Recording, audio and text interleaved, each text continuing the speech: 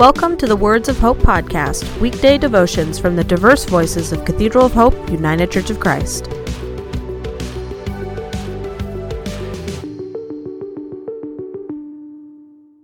The devotion for today, Friday, July 2nd, was written by Dennis Boleyn and is narrated by Reverend Andrea Davis.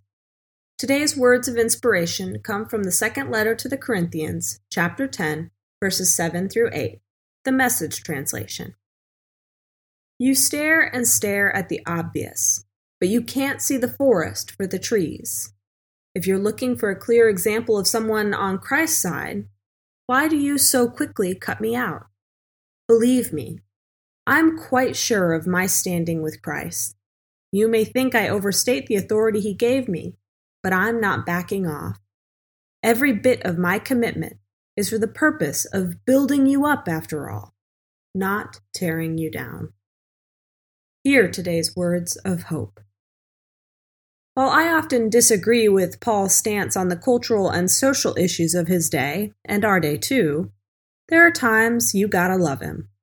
Today's lectionary found in the second letter to the Corinthians, chapter 10, verses 7 through 11, is one of those.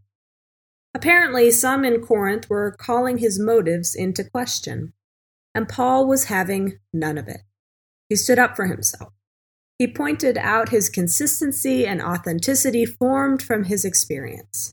To prove his point, he called out how his actions were always built to build up, not to tear down. Paul's stance got me to thinking about something I've been struggling with and embarrassed to admit. I'm involved in a lot of conversations at work and in the nonprofit organizations I volunteer with, revolving around diversity and inclusion. I've attended conferences, by Zoom of course, diving deep in the topic, and I serve on board committees examining the issue. I have learned a lot, primarily about my own blind spots. For example, the internships offered by one organization are unpaid, which means only kids who don't need money will apply, while many deserving, talented kids are left out. I've never thought of it. Another example.